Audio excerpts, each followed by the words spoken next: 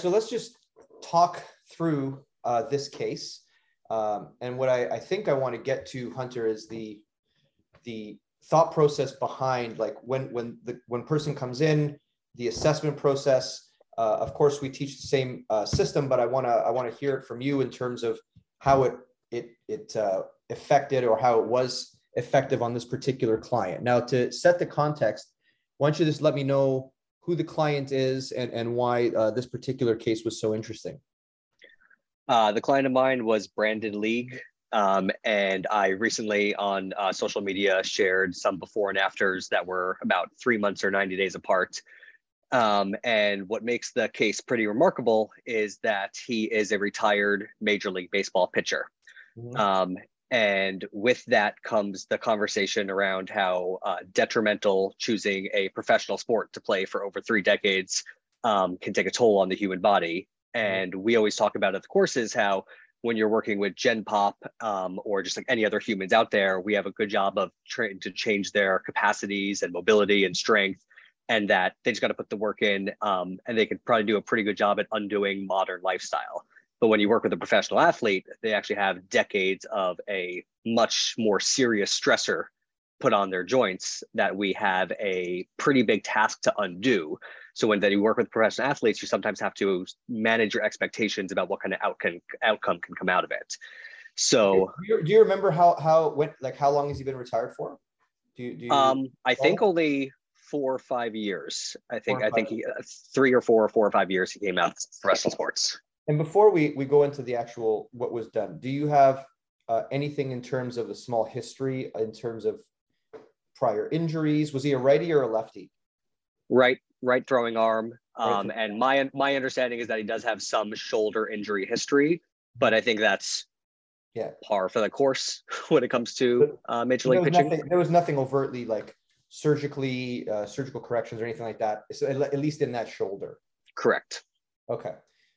So he came to you, and what was the complaint when he first came to you? Did he see you online? Did he see you working, or was he interested in the system, or how did that come about? He was made aware of the system, and I first met him actually it was the first FRC we taught in person after COVID. He actually did the FRC in Costa Mesa last September. And then a couple months later, we taught a Kinstretch there, and he took the Kinstretch course as well. And I could see that clearly he's interested in the system. He wanted to learn more. And it was after a few months of him kind of tinkering with the system on his own. So he took FRC in September, took Kinstretch a few months later. And then it wasn't until March of this year, just a couple months ago, that he said, okay, I really want to come in for an assessment. Clearly this stuff is working, but I feel like I could streamline my processes. I feel like I can make more progress if I get an assessment. So then he came in March of this year to get a full functional range assessment done, and then get some personalized programming to get him on the right track. Okay. Now, you had said before, and for the people listening, let's just give it some context. What Hunter was referring to is that from a evolutionary standpoint, it's not normal to be a baseball pitcher. I think we can all agree on that. So again, from an evolutionary perspective, at no time was it beneficial to the emerging organism to, take a rock, throw it at an animal, kill the animal, and then run to the animal, pick up the rock, run back 60 feet, and then proceed to repetitively throw it at the animal with different curves and different finger orientations.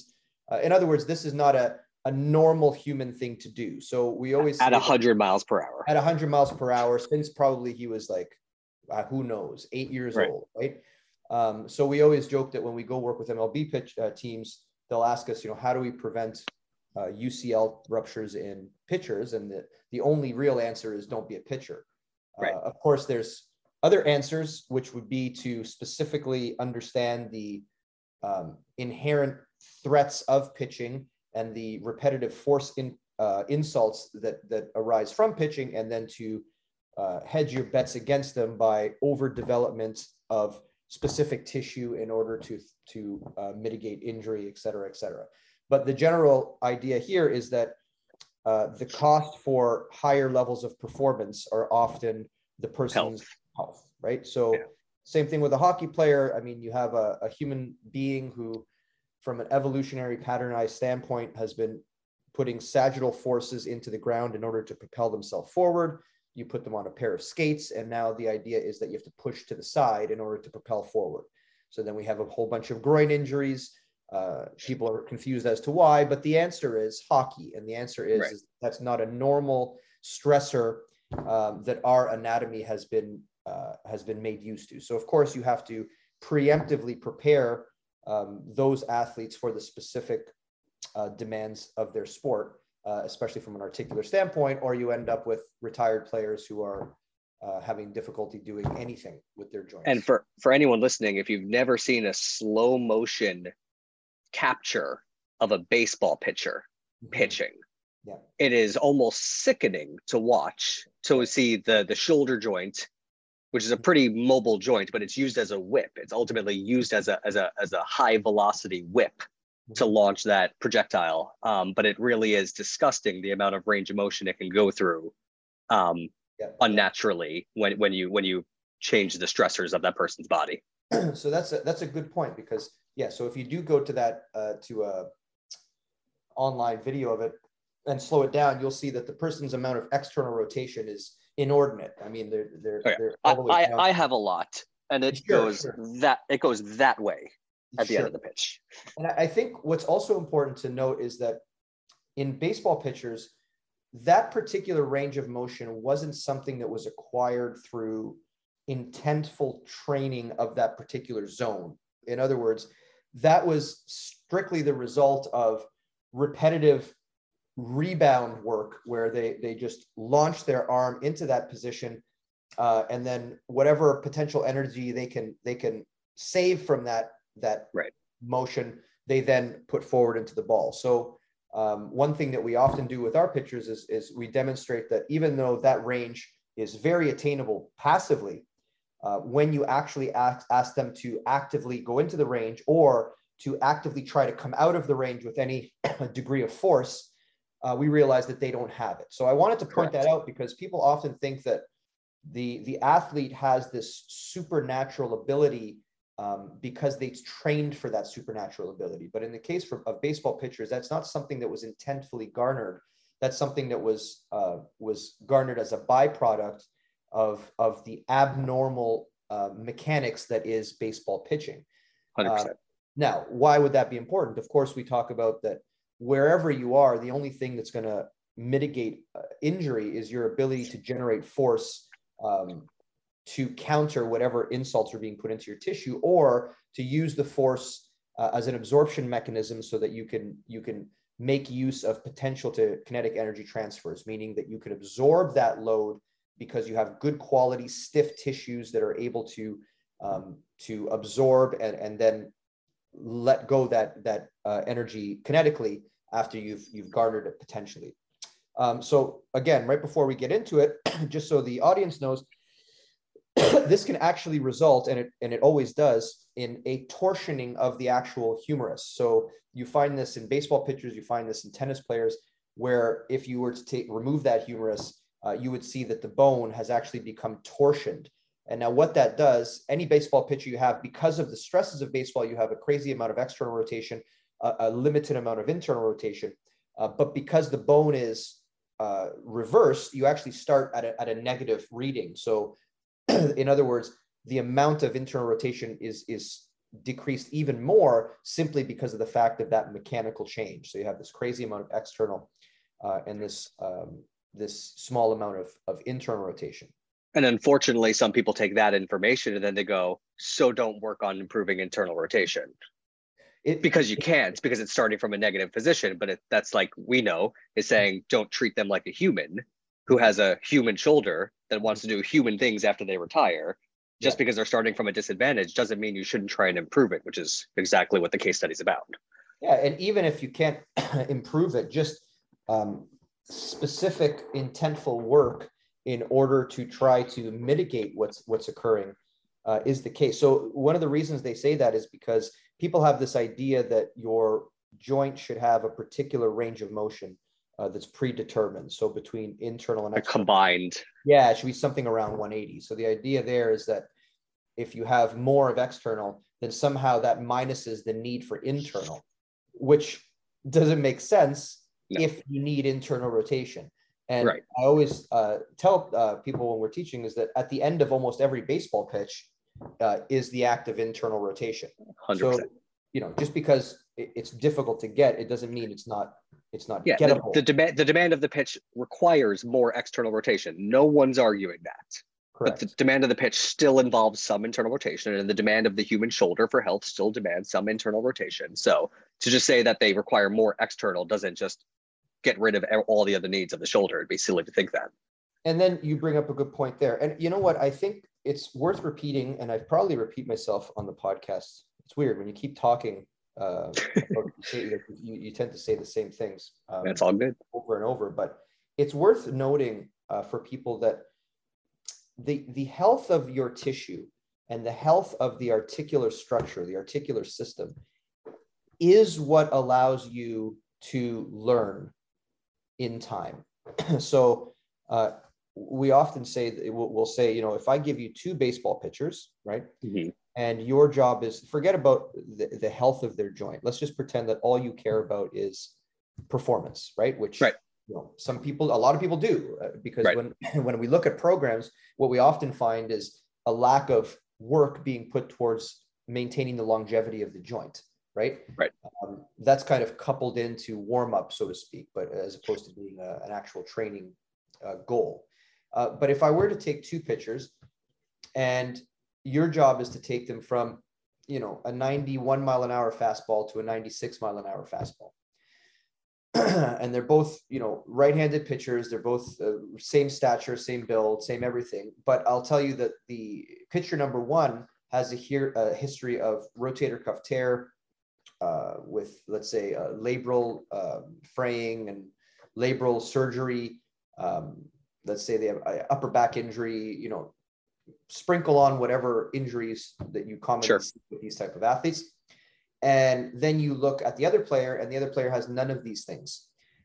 So the first player, you ask them to do cars, and they give you one of these, where by the shoulder is coupled with everything else. And then the other player, you ask them to do cars, and they seem to have a very good control over their range of motion. They have good zone coverage. They seem to be able to execute strength in those zones, whatever the case may be. If I ask any trainer now, which athlete do you want to work with if your intent is to get that improvement the quickest? There's only one answer. 100%.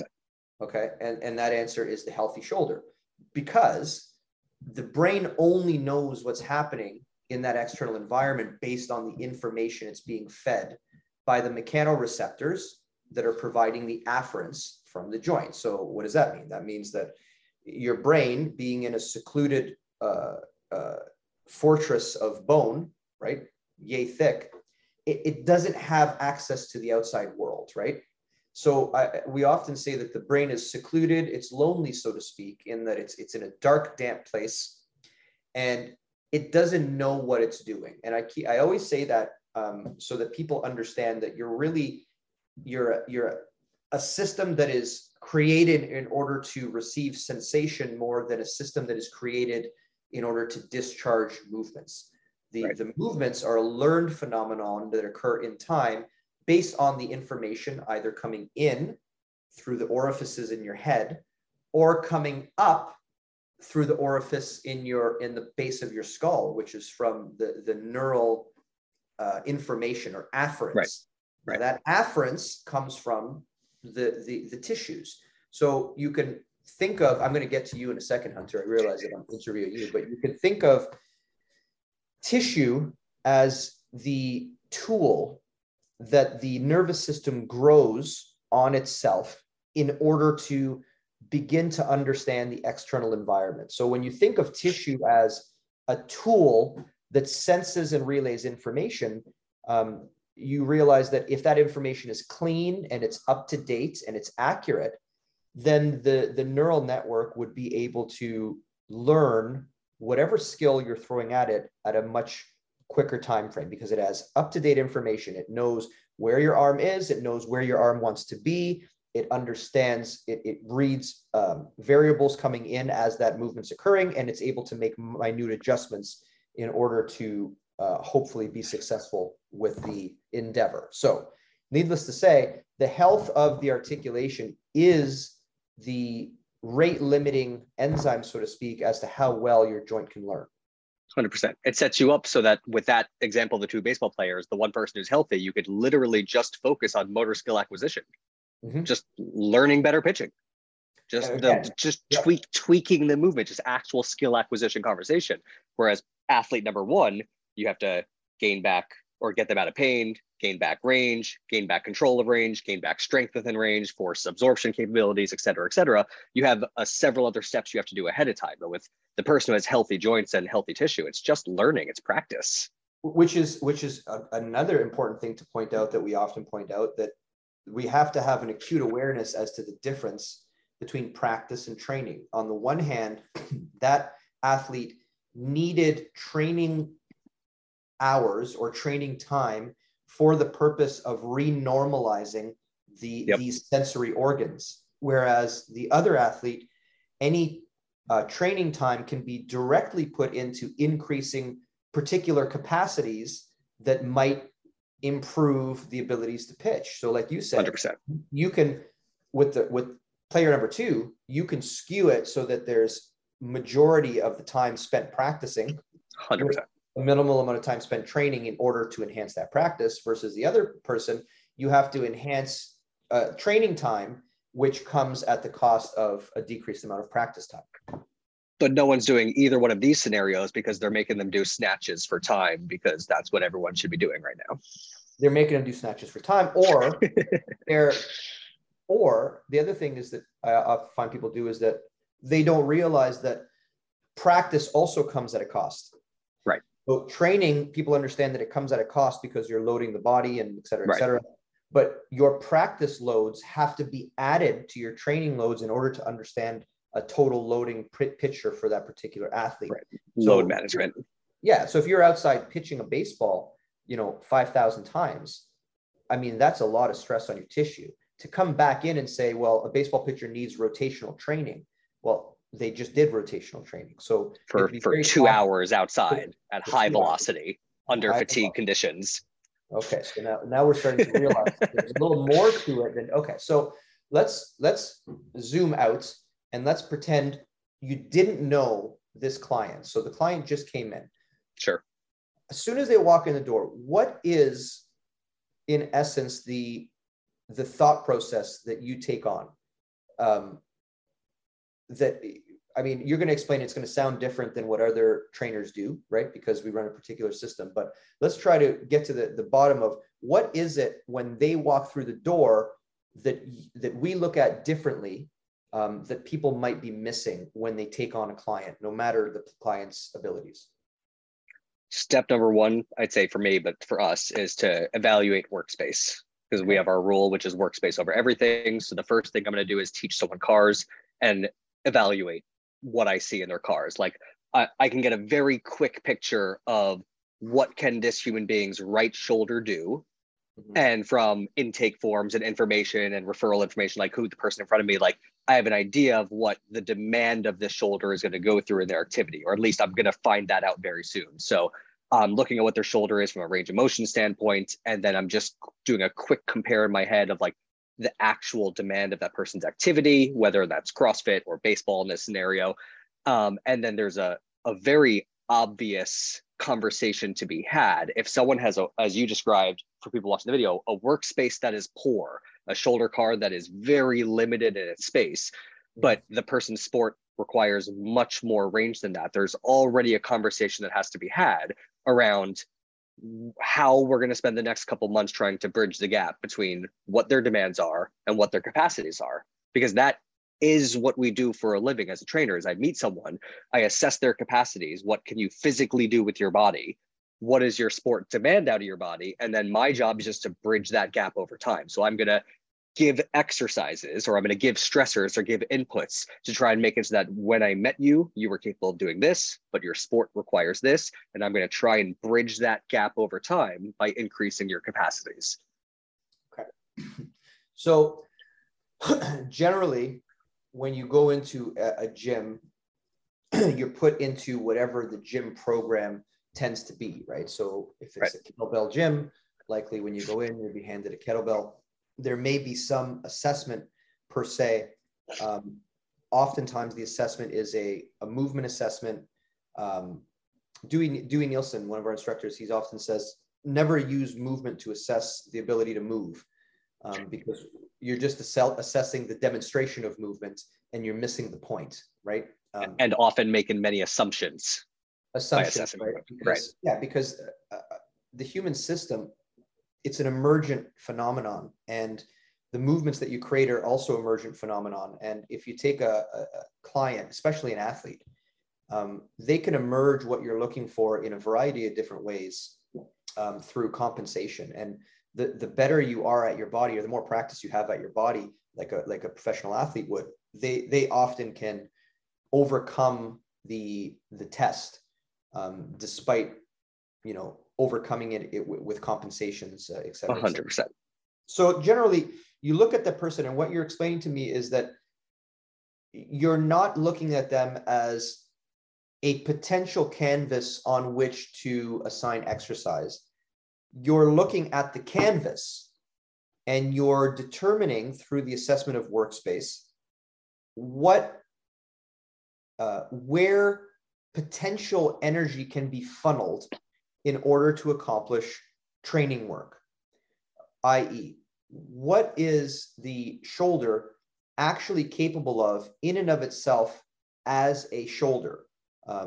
Now, there is something to be a shoulder, which is different than to be an elbow, right? There is something to be a shoulder, which is different than to be a mid-thoracic motion segment. Right. So people can argue about, you know, what it is to be a shoulder, but I think they're splitting hairs, because I think we know full well what a shoulder should be. If I take any of my classmates from my education and I put 10 people in front of me and I say, assess them and tell me which one of these people has what you would define as a normal shoulder, or at least close to, I'm pretty sure everyone would agree. What I don't think is that people mindfully understand what criteria they're using to define what the shoulder is. Like, we know there's no pain, range of motion seems to be good, blah, blah, blah. But there is something to be a shoulder. And for example, to be a shoulder is to be a rotational joint, because the humerus has to roll in the socket of the glenoid.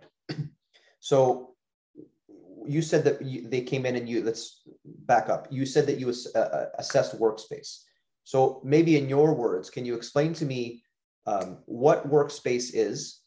And then let's talk about why it's not even, I was going to say why it's important, but why it's not even an option. I mean, if you don't, you know what I mean? Like if your job is to assign exercise and the exercise requires the shoulder, then by definition, you should probably know what the hell that shoulder is, right? So there's two main things that I say I'm looking for when I'm just doing it. And for me, one thing that I hate about the fitness world and their assessments is that people think that you could just like watch with your eyes one time and know everything that's going on with the human body in front of you, which I think we know is absurd, because it's just too complicated that.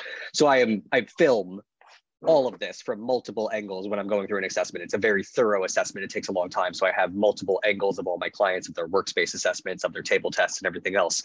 But I'm looking for just general range of motion. And in this case, since they're actively moving their joint through space, it is active range of motion. I'm not checking passive yet, although I do get to that.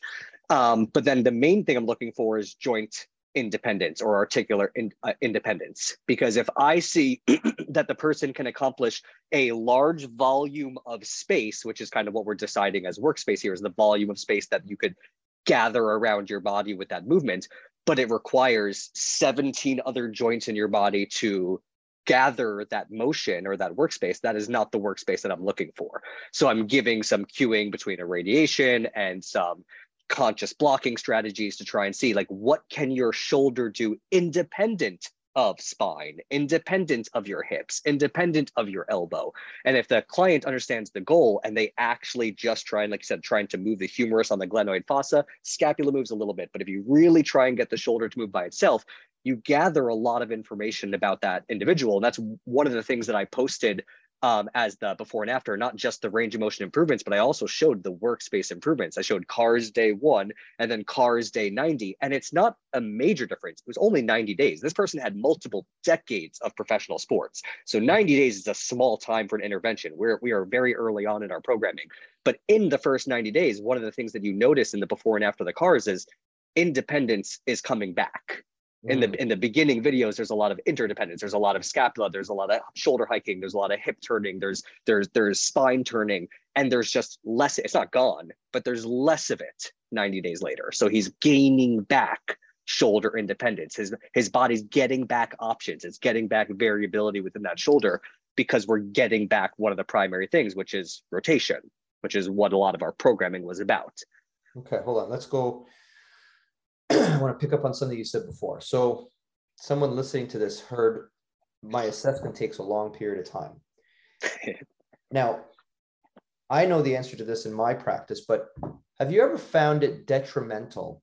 Did you ever say to yourself, man, I shouldn't have spent all that time on the initial assessment? Like even from a financial standpoint, can you speak to how that kind of assessment would be beneficial to the maintenance of that person as a client? Because people have a thing like, I have to work in this amount of time, I have to fit in this amount of people, and as I fit this amount of people in, that's how I get myself busy. But clearly you've trained in the standard model of training, and then you've trained extensively in this model, and you didn't do it so that you would make less income or that you would have less clients. So explain to me the process, like as you're doing it, are you pointing these things out? How does this affect the relationship with the client? For one, the initial assessment and then the recording of all the photos and videos is a non-negotiable for me. You can't, like someone can't contact me and say, I don't want to assess, I just want to get into training. That's not an option to work with me. And the reality is that I have to have a point A so that we can establish a point B and work towards it. If I don't know what your point A is, I'm just now doing what every other fitness person is doing, which is just throwing exercises at the wall and hope things stick over time. I think my headphones just died. Hold on. I can hear you. You can hear me? Okay, so just my left one died. It's just not an option. So the way that like Dr. Chivers explained it at the very first FRA is you go to the doctor every year and you get a physical done, but it's not really a physical, it's a chemical. You're getting your blood chemistry checked once a year, your testosterone, your vitamin D, your calcium, your vitamin C, you're basically checking your blood chemistry. But if anything's off, it might just be a blip in the radar. Like if your cholesterol's been like this for 10 years and then there's one number that's over here, you don't drastically freak out because it might be a blip in the radar. But for person B, where your cholesterol's been going up every year for 10 years, and now you went and now it's at this threshold, well, based off the trend, yeah, it probably is here. And now you have some information to know that you probably need to change your lifestyle, your eating, whatever else. So with the FRA, it's like the physical, but it's a physical. So instead of a chemical physical, it's a physical. So when my clients come to me, it's their first physical. I'm physically saying, show me what your shoulder can physically do. Show me what your elbow can physically do. Show me what your wrist can physically do. Show me what your lumbar spine, your L5 on L4, your L4 on L3, your L3 on L2 can physically do.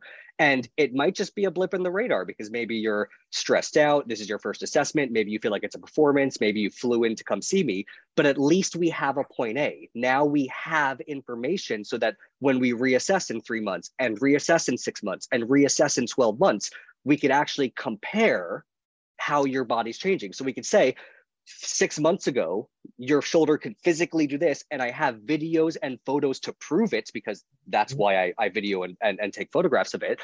And now we did an intervention. I gave you Pales rails. I gave you passive wrench holds. We did eccentrics. I gave you rebounds, whatever I gave you as your intervention. And then here's your shoulder 6 months later so we could see if all of this was worth your time or not. So I'm going to give you an intervention, but I'm also going to prove to you that the intervention was useful. And the reason why this is so valuable is because humans forget. They forget how bad they feel. You exist as yourself every day. So you don't know how your shoulder felt 35 days ago. You think you do, but I promise you don't. Because the reason why I'm so adamant about the assessment taking so long and taking all the photos and videos is because I didn't for a while. I just took notes. And then my notes were saying really bad shoulder, this many degrees of flexion. And then I'd say like, no, like, look, I took notes. Your shoulder was worse than this. And they go, no, I think it's the same. People always think they feel the same because you can only feel what you feel right now. But if someone says, yeah, I don't know if the homework's working, I think it feels better, but I can't tell. And then I show them video 1 and then I show them video 2 and they're like, holy shit, I don't even remember my shoulder being that bad 3 months ago. And I go, I know, which is exactly why we go through a thorough assessment. And that's why we document everything, because I want to show you that all this work that you've been putting in is actually worth it. It's important to me to actually document the process, because otherwise, if I let the results come from just you remembering how your body felt, and you have to remember, like, we're fighting for millimeters for some of these joints, like trying to prove to somebody that ankle dorsiflexion pales rails is worth it. We're fighting for millimeters with such dense connective tissue. And then people are going to go, yeah, I don't know. I don't think it's working. But if I show you the before and after, and your ankle was at this angle before, and it's this a little bit later, the work you put in was worth it, because those little bit of degrees of freedom we got back, that few millimeters of motion, offers so much more variability within the human movement, especially from a human gait standpoint. So the documentation of it, the assessment of it, the fact that it takes a long time, I know people, like, that's a turnoff for some people, because like you said, people are like, well, I only have 15 minutes to work with my person or an hour to work with my person. We have to wipe the board clean and start over with how we're intaking new people, because we have to have this documentation process for things to go well. And I think, like you said, Chivers and Quint did a thing on this recently, like establishing the point A, so that we can establish the point B, is one of the most important parts of the process. Like, we have to have that conversation. So I think one of the most important things you said there is that, like with your cholesterol levels, where you have it here, you have it here, you have it here, you can see a trend. So with regards to your body, especially for things you're not monitoring, I mean, maybe someone comes in for a shoulder, you end up doing this FRA on their whole body, 100%. And you find these other things, and these people are moving through these restrictions and coming to the realization that those restrictions are there. You know what I mean? They might have come with a pinky injury, but when you bring them back here, you show your shoulder, how when you're trying to rotate it, it hikes forward and your whole body comes forward. So in other words, they feel the assessment.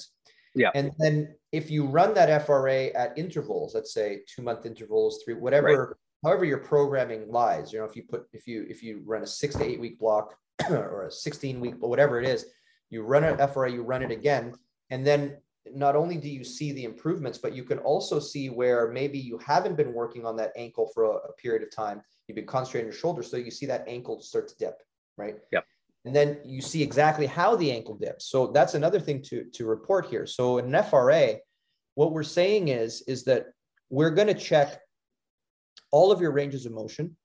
And then we're going to check them not only from a passive range of motion standpoint, which in and of itself is of no use to us other than sexy, flexible Instagram pictures. But we're going to check those ranges against your active capacity, which is to say, how much control do you have over your ranges of motion? Now, why would that be important? Because as we know, performance as well as injury mitigation or prevention come from the same thing. It comes from the ability to handle and deal with force. And to deal with force, you have to have stiff tissue to absorb, but you also have to have active tissue in order to execute strength when the tissue needs more tension. So not assessing an active ratio or not assessing your active to passive ratio becomes dangerous. So an example would be if you can do 180 degree split, but you can only actively control 90 degrees, then from what we say, you have 90 degrees of empty space whereby you cannot deal with variables, you cannot execute strength, you have no experience with those ranges, ergo, it's dangerous. Right. You have, it's a range of motion where you're susceptible to being injured. Think of this just from the example that why we're here today, the baseball pitching example, because Brandon in this case is retired. He's had several years of retirement, so his shoulders already started to change from like that active pitching stress. But I've also I've worked with pitchers in season, right? And their active to passive ratio for their pitching arm Mhm. Like, once again, their external rotation, like it can go like 90 to 100 more degrees in that direction passively, Yeah. passively only. But Yeah. you Yeah. ask them to actively move, and they don't have much more than the average person when it comes from a control standpoint. And once Yeah. again, which is why we use the term, like, you don't own that shoulder. You're using it like a whip. And using it like a whip is going to come at a cost at some point. It's going to change the issue. It's going to change the structure of that joint.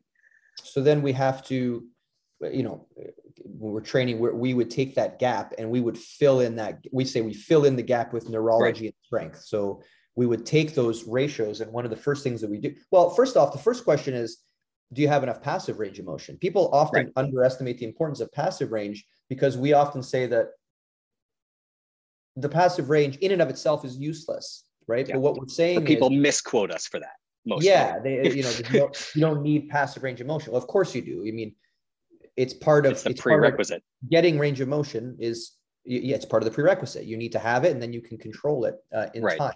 So the passive range of motion, of course, is important to assess, but the idea that the active range of motion has to be assessed as a comparison to that, such that if you bridge that gap, now you have range of motion which is defensible and usable in terms of force generation or force absorption.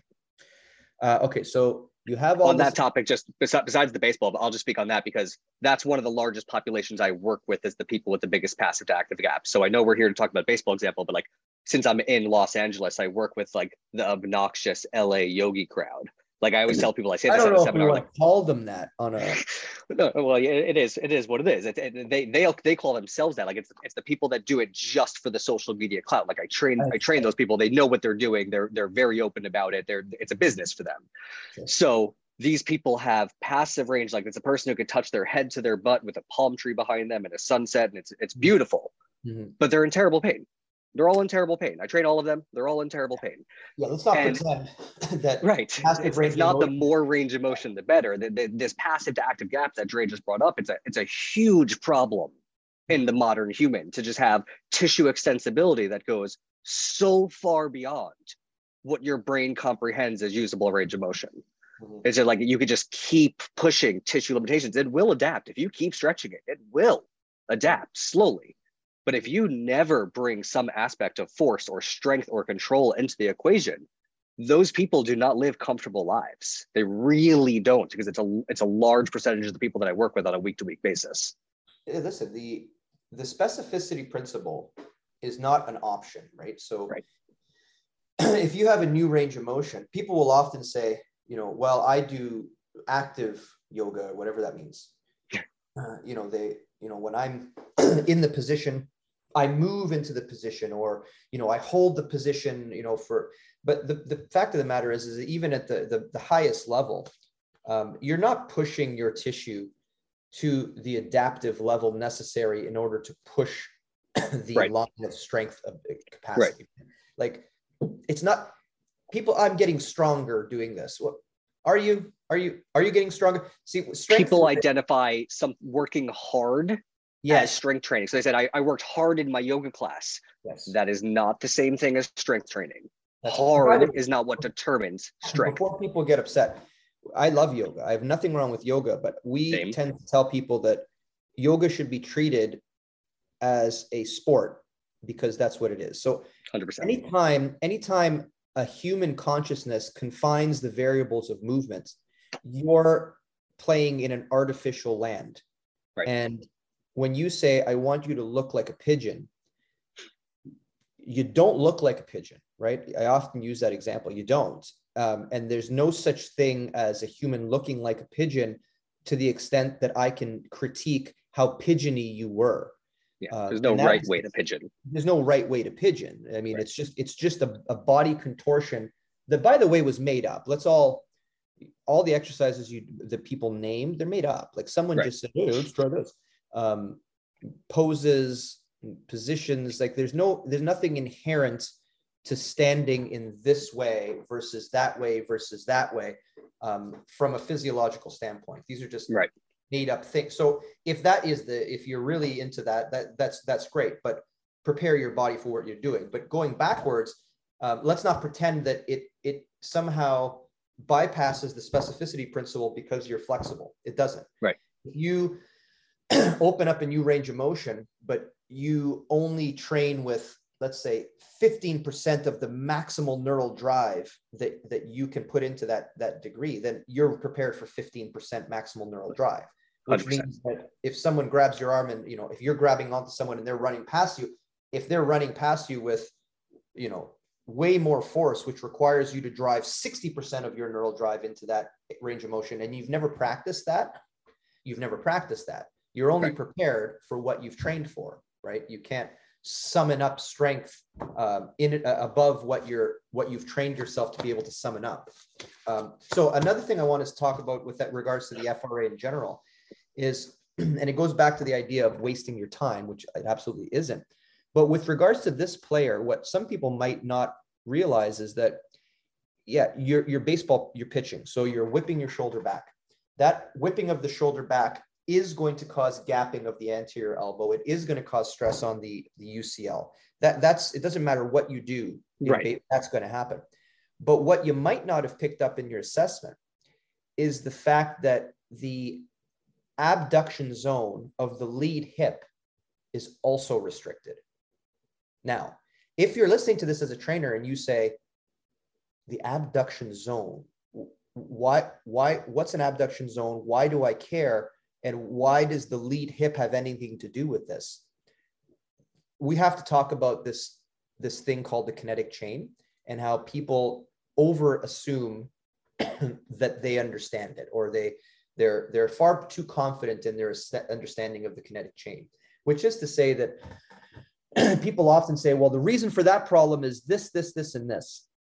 And then I go, are you sure? Right? It couldn't have been something else. Because usually if you say you have a right shoulder problem, I can relate that right shoulder problem to your left big toe. I can do it right now if we want it just for fun. Okay, let's go for it.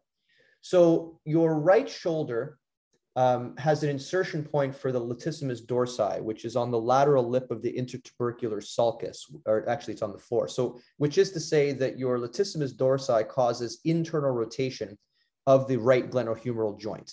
The latissimus dorsi, by way of Vleeming's work, is continuous by way of thoracolumbar fascia between the right latissimus dorsi and the left gluteus maximus between the levels of L4 to S2. The thoracolumbar fascia on the contralateral side then fuses and becomes what we know as the gluteus maximus. Fascia from the gluteus maximus continues to add to the fascia coming from the tensor fascia lata, which then creates the fascia lata, which encapsulates the entire quadricep and hamstring group. The lateral side of that fascia lata is a thickened area that we often call the iliotibial band, which is a make-believe thing. So technically, the right shoulder continues into the left glute, which continues into the left iliotibial band. Now, the iliotibial band, one of the insertion points is at the fibular head. So now we're at the fibular head of the left leg, the fibular head as well as anterior. Now, the fibular head continues via the fibularis longus, which goes inferiorly underneath the lateral aspect of the foot, hooks around the malleolus, and then it's going to end up on the base of the first metatarsal, which is also where the origin occurs for the, what's that called? The tibialis anterior, which swings on the other side of the foot to come up the anterior aspect of the leg, which also goes to that lateral aspect of the knee. So that sling between fibularis and the tibialis anterior, it hugs around the foot, and they both insert onto the base of the medial cuneiform of the great toe. Ergo, all of your shoulder problem on the right side is because you have a shitty big toe. I'm done. I understand the kinetic chain. Let's go home. Podcast over. Now, that's a bunch of bullshit. Like, it's true that all of that anatomy was true, but it's also true to say that all of the anatomy originates and inserts into all the other anatomy. So technically, I can run those lines anywhere in the body. Like, people talk about running, fascial lines, but if you're really understanding it, the understanding is that the fascial lines run everywhere to a certain extent. How you use your body is going to be what emphasizes or doesn't these particular lines. I'm not saying the big toe on the left side isn't important. If anything, I'm saying the big toe is important. But what I am also saying is that I don't necessarily understand all of the reasoning as to why the big toe is important. Ergo, right. If I have a right shoulder problem and I also have a left toe problem, you probably should fix the fucking left toe as well. And make shit work nice. Just make the shit work nice, Hunter. Make shit work nice. But yes, so getting back to it, we'll do the same thing with the hip.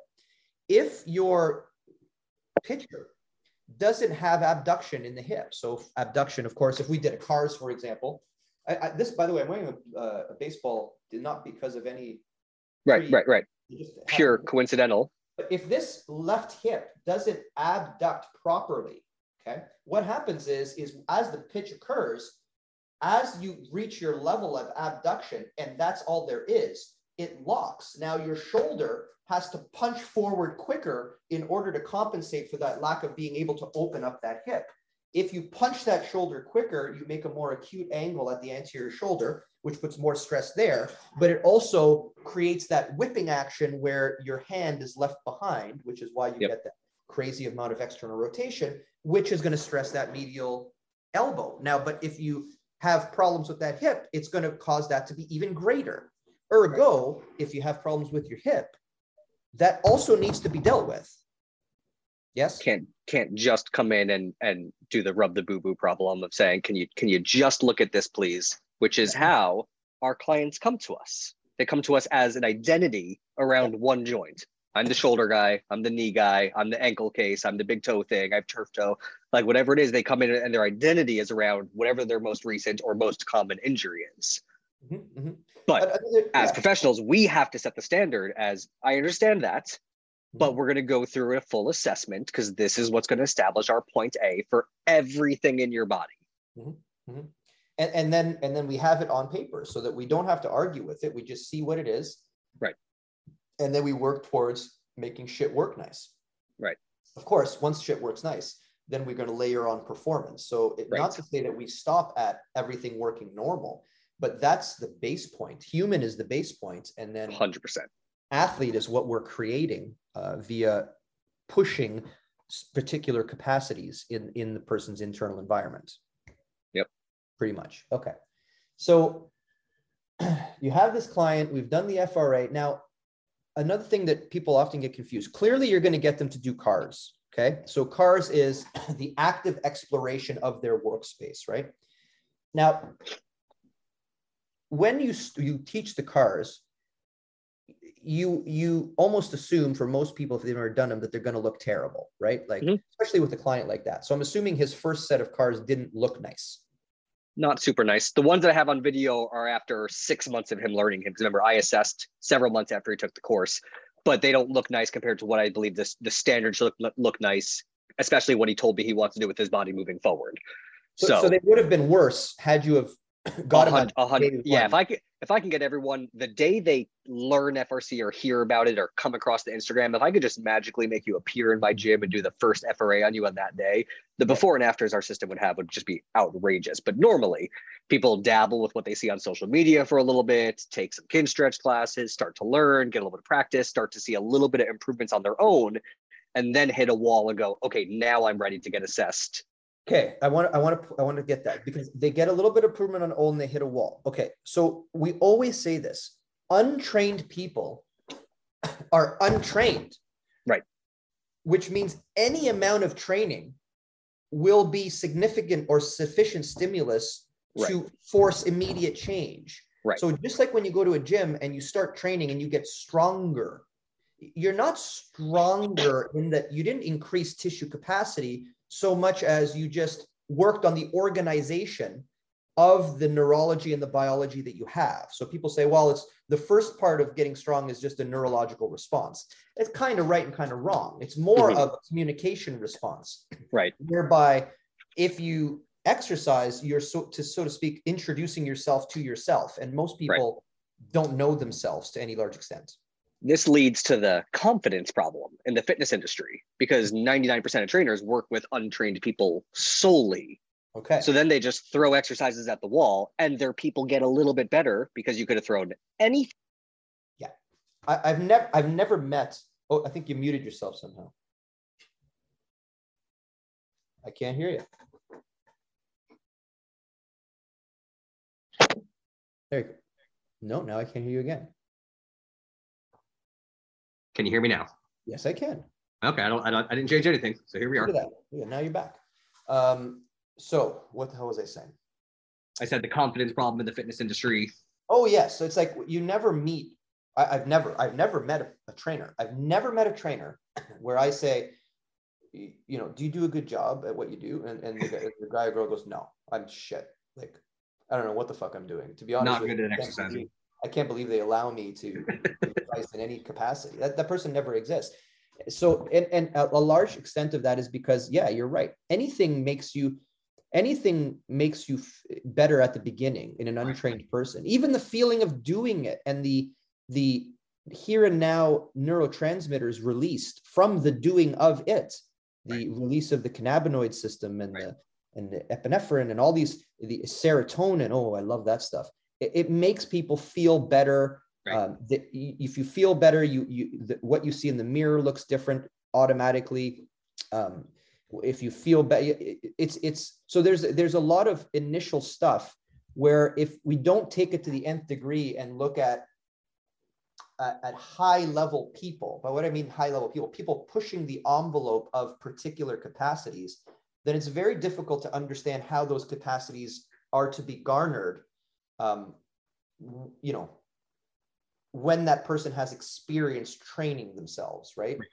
A trained person is very difficult to alter. An untrained person is very easy to alter, which is also one of the reasons why we say when you're training someone, your job is to find out where they're untrained and bring those capacities up to speed. And that's where you'll get the greatest achievements in training with the least amount of time. Understanding leverage points is the name of the game. Right. So, okay. So now we might as well go to this. So now we have that assessment. We have all of those start points. Now the cars themselves. Okay. We know this, but I'll ask the question as if I don't. Do they in and of themselves make the improvements that we're about to show? No. They don't. Okay. No. Obviously I know that, but in your words, why and what the hell are they then, these controlled articular rotations? I mean, elevator speech, because I could talk about them for hours. Sure.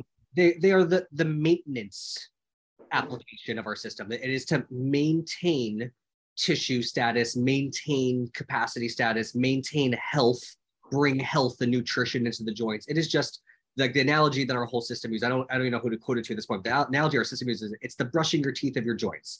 It's the daily joint hygiene practice that we get. You don't brush your teeth because it's fun and exciting. You do it because you need to do it for dental health. My clients don't do cars because they're fun or exciting. They do it because they care about their joint health. They do it because it's just the joint hygiene practice.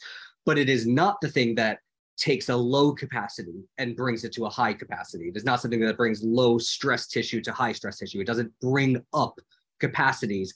We do have, as you know, training level cars. We can bring higher intensities into it, but the base morning routine, how we use it as an assessment and for a health practice, is really about maintaining physical qualities, maintaining tissue extensibility, getting good afference from that area to our brain so that our brain understands what to do with the tissue in that area.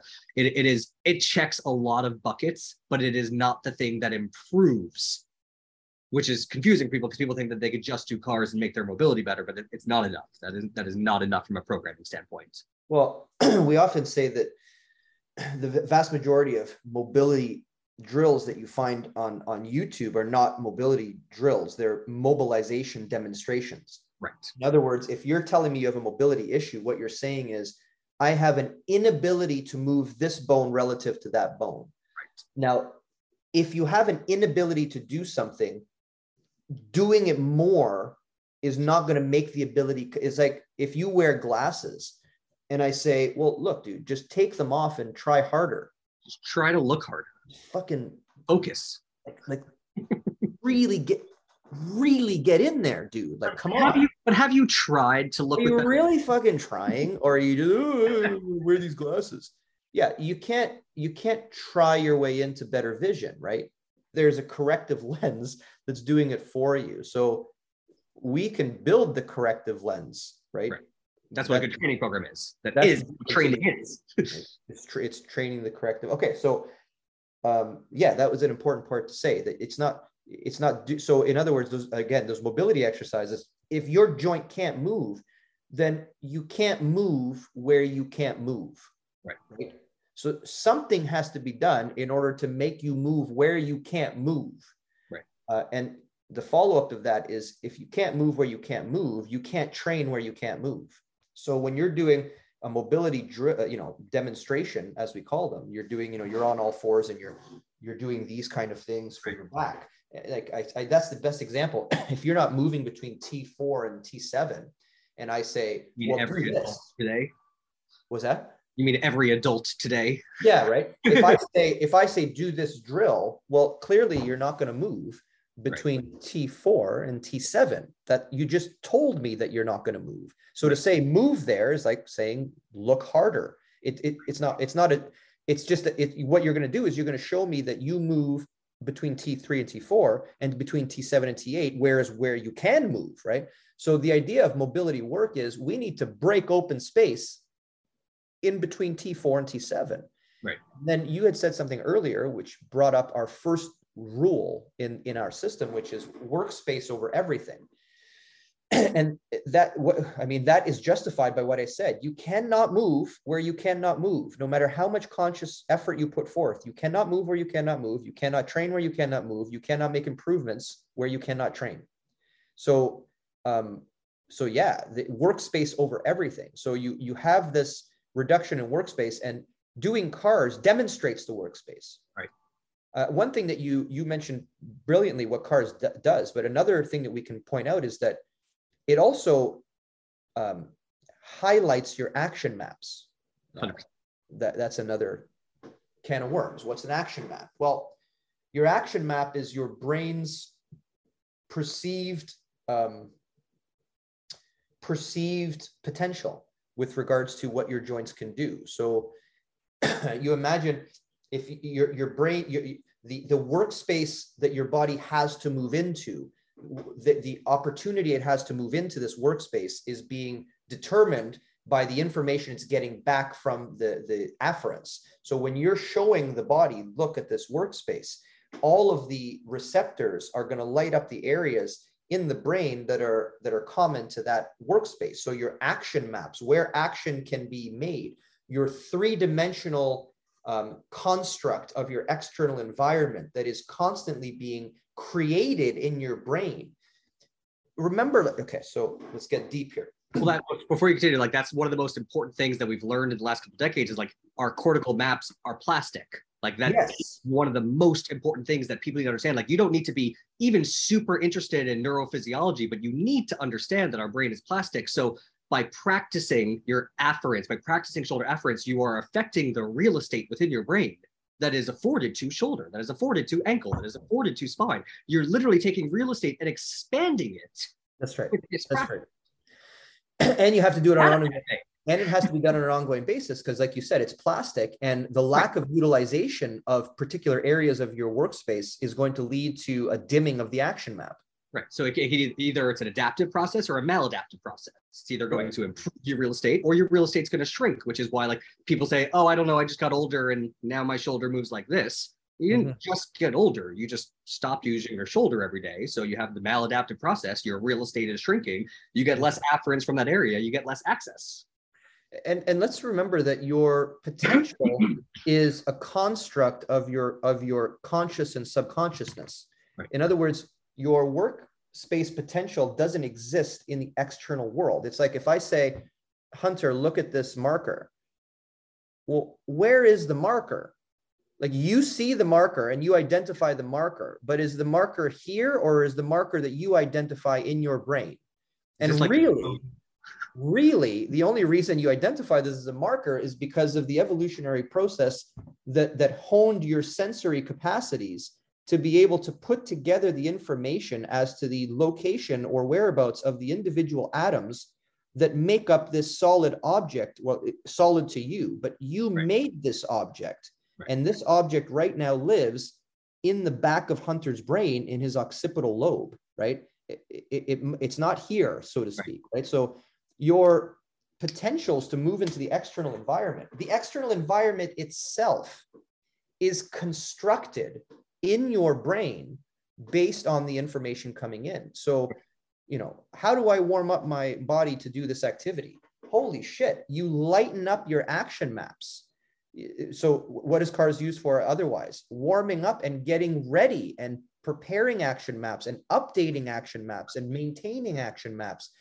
I often think, like, you wake up in the morning, and I have this one image that we use in the thing where the hip, there's a dim light coming from the hip joint, right? It's like a flashlight, right? Right.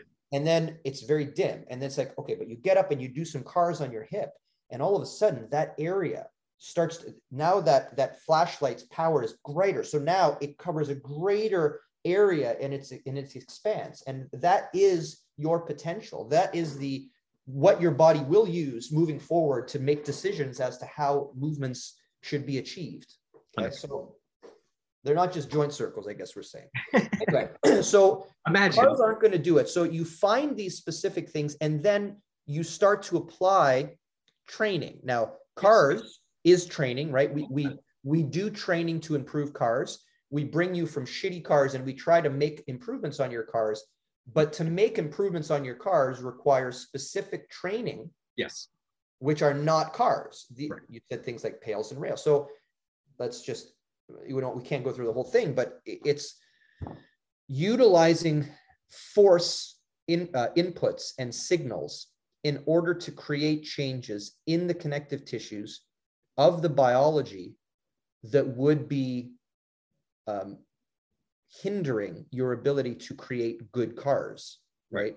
So PAILs and rails. So, you know, we don't use things that are, people might think that we have these acronyms and we're making shit up, and we're the only reason we use the acronyms is because the way that we're doing it it's different than what people do. So it organizes everything better. It just organizes things better, but we're using the same physiological principles that you find in any physiology textbook. We don't have new or different research for what we do. We use the same research everyone does. The only difference is that we're applying it with a very highly tuned microscope at very specific targets, but it's training. You know, the words isometrics and eccentrics and concentrics and speed, and all of these words appear. The only difference is that the order we put them in is for very specific reason. 100%. And I'd like to bring that up as well, because people will go, well, where's the research for this? And then we often say, the research for this, we use the research to create this. Right. So in other words, functional range systems and functional range conditioning, it is the amalgamation of research into a logical progression using the same physiological principles as any other training, but just honed, and decisions were made that this goes before this because of this, and this. And this, and this. That's where the research is. Which is brilliant, because what other people do is they try and create a guru system and then try and convince people to research it to prove their point. That's right. As opposed to using the research to make spit out the system. Remember, because we're not supposed to use science to prove a point. We're supposed to use science to try and disprove things. So from decades of science, a lot of things have been disproven, and what's left is the information we have about isometrics, concentrics, eccentrics, and then you guys have organized it brilliantly well, so it's in a teachable format. But modern fitness today says, oh, I want to create this device, and then I'll research it, and then I'll try and pay researchers to prove why they should listen to me. And it's just absurd how people think nowadays. That's not how science is supposed to be used. It's ridiculous how wrong the industry has turned when it came from like an evidence-based or science-based issue. I don't know if it's wrong. I think there's a general misunderstanding as to what science is supposed to be doing. Right. You can never read a scientific paper and get the answer. You have to read scientific, and then you have to expand that and then think about it in the context of everything else. Like, it's a good example. I was talking to Josh the other day about hypertrophy and stuff like that, and we were talking about whether or not you go to failure or not go to failure. So, you know, he was talking about this video where this person's like, you know, you should never train to failure, and training to failure is, you know, not what you should be doing. And then it's like, well, and then he goes, well, based on this evidence, there's some evidence that showed that with these lifts, it doesn't make a difference unless it's in isolate, unless and less and less and less. There was a whole bunch of lessons. Yeah. And then I simply said, well, that person doesn't understand the difference between practice and training. You would never practice to failure. Right. You train to failure. And when you train to failure, you're doing it in an isolated environment to isolate tissue. So then the person goes, well, in compound exercises, the idea of going to failure didn't really, make a big difference. But it's like, but a compound exercise isn't an isolated exercise in that it's more of a practice of a confined movement. Like when you say do a snatch or a particular lift, and in my brain, I understand what you mean. That means that you've confined the variables of the motion, which means it's not inherently training of tissue, it's the practice of a motion. Practice of a snatch. If you're trying to practice a snatch, don't fail. Like, why would you practice failing? But when you're trying to take, let's say, the anterior shoulder tissue and you want more musculature in the anterior delt because you want to be able to pull back, whatever it is, right? That requires that you take that tissue in isolation and make it fail so that you can recruit the maximal amount of motor units. And that's not, I had the privilege in kinesiology when I was doing my undergrad to study with Digby Sale, who's, this is a person who started or who pioneered this idea of the specificity principle, Sale, S-A-L-E. And of course, he would say that it's just, did you activate the motor units? Yes or no? Right. And if you didn't, right? So, and the other thing is if you're doing a bench press and you're saying you have to press between these right there, up here, no, down here, no, right there. Well, when you're pushing there, when the tissues that do that start to fail, even before they fail, you're going to start to compensate with other stuff anyway. So you're never going to hit the failure of that, or if you do, you're only hitting the failure of one line of the pec, not the entire pec. Right. So as you can see, this research doesn't, it's research, it's conclusions, but the conclusions only mean something in the context of understanding what the conclusions mean. Like you were saying, in the context of taking that bird's eye view, all of the literature, and this is now just a piece of that literature. It's not something that overrides everything before it. Like, I know it's obnoxious and people are gonna say no one does this, but I swear I've seen it where people say, I'm evidence-based, I only care about research in the last year or the last 2 years. Yeah, they have like it's almost like a pride thing. Like, I'm up to date, so I only care about the research in the last 10 years. Right. Well, so you're telling me that any research done 30 years ago was completely useless? Like, we went to the fucking moon. Like, we didn't know shit. Not important. Not important. Doesn't matter what we did. Doesn't matter. But it wasn't on failure to tissue that was published this week. Man, there's a lot of our understanding as to how joint receptors work from early 1900s, 50s, 60s, 70s. Earlier for the joints themselves. I mean, 50s, 60s, that's when we started to actually scrutinize training to determine what actually creates changes in strength. But even prior to that, I mean, anyway, let's go to your, so in other words, cars aren't going to do it. You need to specifically put things to attack certain things. So bring your case up and tell me what you found. Like, just give us the rundown. Sure. I only have a few photos here. These are the ones that I just happen to share to social. If anybody's interested in the case more and want to see more joint photos, I could always go over that with them. Don't do that, because you're going to get 5 million people within the FRS community, maybe. So I have just a couple. You should narrow that down a little more. So I'll just show hips first. Okay. By the way, this client gave us permission 100% with regards to this. So this is Brandon. He's the retired pitcher, and this is his left leg, which is his lead leg, external rotation. He's a righty. Yeah. See, I would love to have seen this cars during his career, because I know. I mean, you've dealt with professional pitchers now, and every time I see a pitcher, that lead leg is a problem. I know. Yeah. So right leg external.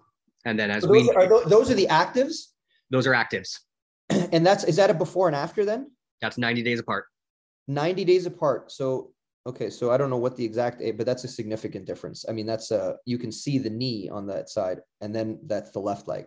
Yeah, and this that's huge. The lead leg got better. Yeah, and that's cold, right? That's cold findings. 100%. In other words, we don't warm people up. We don't do before and afters. As a matter of fact, I poo-poo on before and afters with regards to range of motion. For those of you watching, don't get fooled for that shit. If you see someone showing you, you know, they're in this much of a split, and then 5 minutes later they're in a full split because they did some isometric work, this is just neurological trickery. Anyone can do that. Anyone can temporarily convince their nervous system to allow a little bit more range. To permanently convince your nervous system to integrate the range into its existence is a completely different thing. So that's what you're showing here. So here's internal rotation of the right hip. Now, capsular space movement. Now, okay, so to get to there, were you working a lot on the hip, or what happened there? Like, we picked a couple priorities, and our focus for phase 1, the first 90 days, was hip, shoulder, spine. Okay, and specifically with the hip, what about the hip was the initial focus? Both internal and external rotation, because this right here was his starting internal rotation. Yep. And starting external rotation was here. So we just decided to attack it from both sides. I got lucky in the sense of, like, I didn't have to work around a pitcher who was in season, who said, give me the minimum effective dose programming. I'm also still training and competing. Brandon came to me, said, I'm retired. I want to do anything I can to feel better. Just tell me what to do. Should I stop doing other things? So we were able to attack it from multiple angles. So we attacked both hip internal and external rotation, but for the intent of changing capsular space. Okay, so lots of things here. So number one, I'm assuming that he had problems in linear motions as well. Yes. In the hip. Okay, so what I mean linear motions, like when you chest flexion, extension, abduction, adduction, did you found these problems as well? Okay. This is the most flexion he would have on that same right hip. So now we have right hip internal over here, right hip flexion here. So in the 90 days, you said that you started with rotation. We're going to get back to that. In the 90 days, did you actually train hip flexion? Not once. Not once. That's huge. Not a part of his programming. Okay, so once again, guys, look at the screen. Look at the top left. That's his flexion. Bottom left, that's his flexion. Cold active ability. 100%. And the amount of hip flexion work was 0. Now, let's go back and let's talk about this. So you decided to start with rotation. And we talked about, let's define what a normal joint is. What is a hip joint? A hip joint is a ball and socket joint, whereby the ball fits in the acetabulum and rotates in the acetabulum. Ergo, a hip that doesn't rotate is not a hip. Right. Now, if you have a hip that doesn't, let's say that you tracked his internal rotation on the, let's say the middle diagram there, right? The before picture, if you can circle that. So what you would have found was he would have had a certain amount of rotation, but then it would have locked. And then if you forcefully internally rotated his hip at that point, what would you have found, or what did you find? I could show you with his cars what happens when he tries to rotate on a pelvis in the beginning. Let's do it. Let's do it. If you guys are listening to this, I advise you, of course, go to the YouTube channel to see the visuals. I'll give you what I can. Let's actually, can we do do you have the hip cars? Yeah, I'm moving to it. So here's, okay, here we go. This is a 3 times speed. And you'll see that there's a lot of pelvic hiking to accomplish the workspace. Yep. And afterwards, there's still some. Yep. But significantly less. And then the back view shows more. So I'll actually control this one. If I could drag here. Mm-hmm. You'll see how much, look at the angle of the pelvis, how much hike has to happen. He laterally shifts. Look at the curve of his spine to accomplish what he believes his hip workspace is, independent of other things. Mm-hmm. And then as soon as he tries to internally rotate, he just hikes more and then just goes into extension. So this is a zone 2 transition that you're pointing out for those of you who are an FRS system. And then look at the transition now. Look how the pelvis stays level just 90 days later. Yep. Not hiking it to get it into that abducted position. Okay, he's just able to abduct, and then he's able to rotate and then send it back. It's still, once again, it's only 90 days difference. But imagine a year from now, like if he stays the course, imagine a year from now, if he could get that much of a change in the first 90 days. I'll go back again to the first one. here, like look at how much has to move to accomplish the volume of space around that left hip. Mm-hmm. His whole spine contributes. His pelvis is at 45 degrees to accomplish it, just to get a workspace around it, which is not a hip. So okay, so we define that as not a hip. So in other words, if we define what a joint is, you can define it as the space between two bones that allow the bones to move independently of one another, and that doesn't happen here. There is no hip.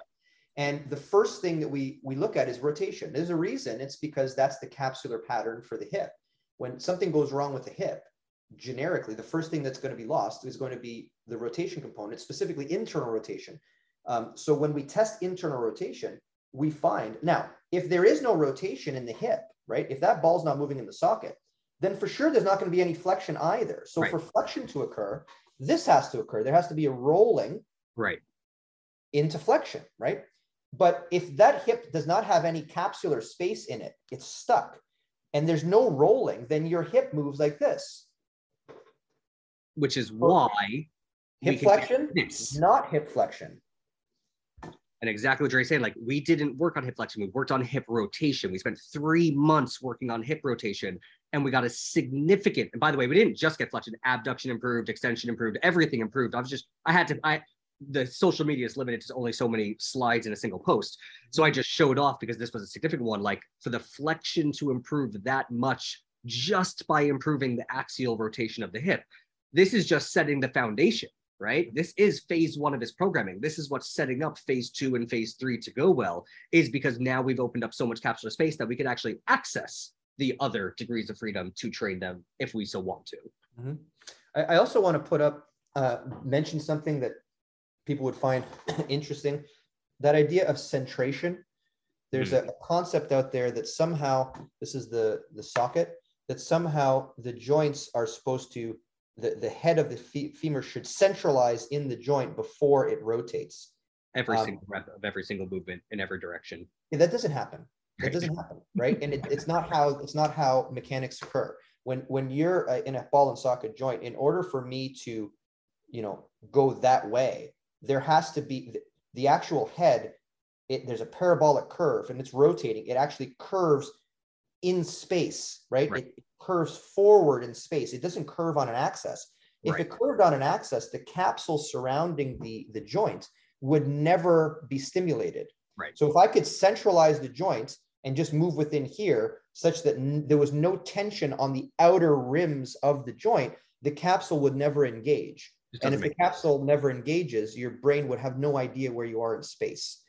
So that idea of centralizing a joint, it's a in my kinesiology program in school, biomechanics of human movement was my favorite class. And to find out that all of it was built on a foundation of, if you happen to be existing via strings and pulleys. Yes. If so, if you meet the person that exists via pulleys, this is how force would act on their body. Exactly. All right, let's get the shoulder here, because I know we can't go on forever.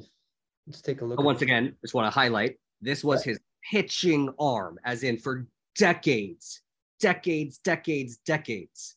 he abused the living hell out of this shoulder as a whip.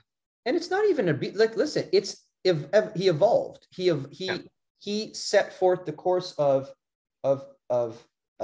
biological evolution, and using it in the environment he used it in, the body responded by completely altering his biology to suit the environmental demand. So when you take a pitcher shoulder is not a dancer shoulder. It's a pitcher shoulder. And it's defined by the fact that pitching did this to him. So what Hunter's trying to say is that he spent a lot of time working against the things that would make his shoulder healthy, like independent motion. So what we're pointing out here is that to make that change, that's an enormous change. We can make that change even quicker in let's call them normal people, who are not pitchers, but the extent of that improvement is remarkable. Like normally, if this was an average client that just came down the street, like if I shared this photo, I'd be like, here's a small change my client made in the first 90 days. But for my pitcher, this was a large change in the first 90 days. Now, that's what in this case, you cared about. You go ahead and pull up the cars, I'm assuming, but you cared about, the health of his joint at this point. 100%. I also want to show external rotation. This is active. Passive is much more than that because he's a pitcher, but active was less than horizon, like less than there, even though his passive can go significantly higher in that direction. Active capabilities were not there. And then for the first time ever, we're training active capabilities of the shoulder to externally rotate. And this obviously had a pretty significant improvement for the first 90 days because it's the first time he's training active rotation of the shoulder in this manner. Yeah, if you actually straighten his wrist, you'll see it would be actually even more impressive to see the results. But so that's external. So again, as you see in here, the FRA gives you those numbers. So I would argue with people, if flexion was the goal, right? If someone said, for example, let's say that this particular client then went to a CrossFit box and he wanted to, there you go, and he wanted to, do Olympic lifting, and they go, well, you need more flexion. A lot of people would literally take a dumbbell and drive the shoulder into flexion. And I cannot tell you how bad an idea that is. If your shoulder doesn't rotate and it moves as one chunk, then you can force that shoulder back, but all you're doing is forcing that chunk to go together, which means that it's going to compensate by moving elsewhere. Now, these improvements in flexion, did you do any flexion training yet with them there? No, strictly rotation. We worked on capsular space, shoulder, internal and external rotation, and cars every day. And these are just the starting benefits. Like, this is the benefit of starting at the foundation, is getting these initial improvements. So much so that if he then said, I still want to improve shoulder flexion as we move into the next couple months of his programming, now would be a really good time to introduce it. But let's just say the example you gave, like, he came to me saying, some coach told me I need more shoulder flexion. Can you help me? But we had those initial shoulder rotation finding. It would be a huge waste of time, or at least not a waste of time, but you're swimming upstream. We all know that you're swimming upstream by trying to address the flexion without the capsular space components. You are trying to take tissue that is limited at the capsular level, but address it from a superficial standpoint. That's right. I mean, you can get results doing things that are not the most effective things, but they get there. They get you there. But we're looking for the minimal effective dose here, so that energies can be put towards other goals that they might have for their condition. And then his workspace, you'll see, why can't I move it? There we go. I'll just let it play. You'll see very little rotation of the actual shoulder. You see bending in his elbow, close to flexion. You see the hand starts to contort as well. Starting to get more axial rotation. Workspace. From the back view, you'll see a lot more contribution of his mid-back and spine. A little turn, he's side bending a little bit. We have a little more of a stat sheet body here. Oh, that's huge. I mean, you see the scapula on that last one. You see the scapula is still moving, but the spine itself on the left side, like, and the shadows make a big difference. You see how much the spine moves there. Yeah, look at like the TL junction. That's way better. Okay, so if you're watching, look at the TL junction specifically, and look at the compensation right there. It's like the whole spine laterally flexed, right? Right. Yeah, that's. I mean, that's a huge difference. I see you also have throwing arm. Yeah, you also have ankles in there. You have toes. Yeah, so I can see that you really have. Ankle changes, and once again. There you go. It doesn't look like much. It's millimeters of difference. Like, if I was to measure that distance to that distance, it's a few millimeters. But for getting back to activities, like getting back to running, getting back to exercises, getting back to squats, those few millimeters make all the difference in the world when it comes from a force distribution standpoint. Like, it doesn't visually look like much in a side-by-side. But for movement of the human body, it is everything to get back a few degrees in some of these joints. I think that, I mean, you're downplaying it, but those are incredible improvements. I mean, those are legitimate Again, this is not a warm up and then, get more because he walks in, does the test in the same standardized way that we do the test all the time. Right. He doesn't warm up. He actually drives 2 hours to come see me. So he sits in a car for a couple hours, then comes in. Those are significant changes. Yeah. But, you know what, Hunter? I realize that our time is short here. With regards to this case, is there anything else that you think you want to add just for that, that was the initial, 90 days, right? So obviously it continues, and then the specificity of what goes from there, like once you get back to a baseline, now our system allows you to make decisions as to where you want to go. What particular quality do you want to improve? Is there anything else on this case that you think people might want to hear? The freedom of where we can take it next is my favorite part, because like right now we spent the first 3 months working on the foundation, like workspace over everything, getting back workspace, bringing back articular independence. And for most joints, we accomplished a really good headway in that regard. So now, as we've opened up more range, we're going to backfill the range that we opened up with strength and control. Like that's just how our flow chart works. So I'm going to start filling in strength and control. He also is now doing a little more kin stretch, because I told him about how we kind of call it the ultimate GPP. He's going to try and get kin stretch in just to start working on other qualities and joints in other directions as well, to kind of bring up natural progression with a little bit of everything. But now it just comes down to, I told him what he wants to do with his body moving forward, because it's not now sports specific, because he doesn't play baseball anymore. Now it can be just tell me what you want to do. And the cool thing, when I shared the most recent post about him, is I asked him a question when he left his last appointment, and I said, do you notice a difference? Because clearly there's a difference. Like we could all agree there's a difference, but do you notice a difference just while doing this work? Like, is it just doing the homework I gave you that it feels better? Because that would be an okay answer, because clearly things are changing, but it's not exactly the answer I want.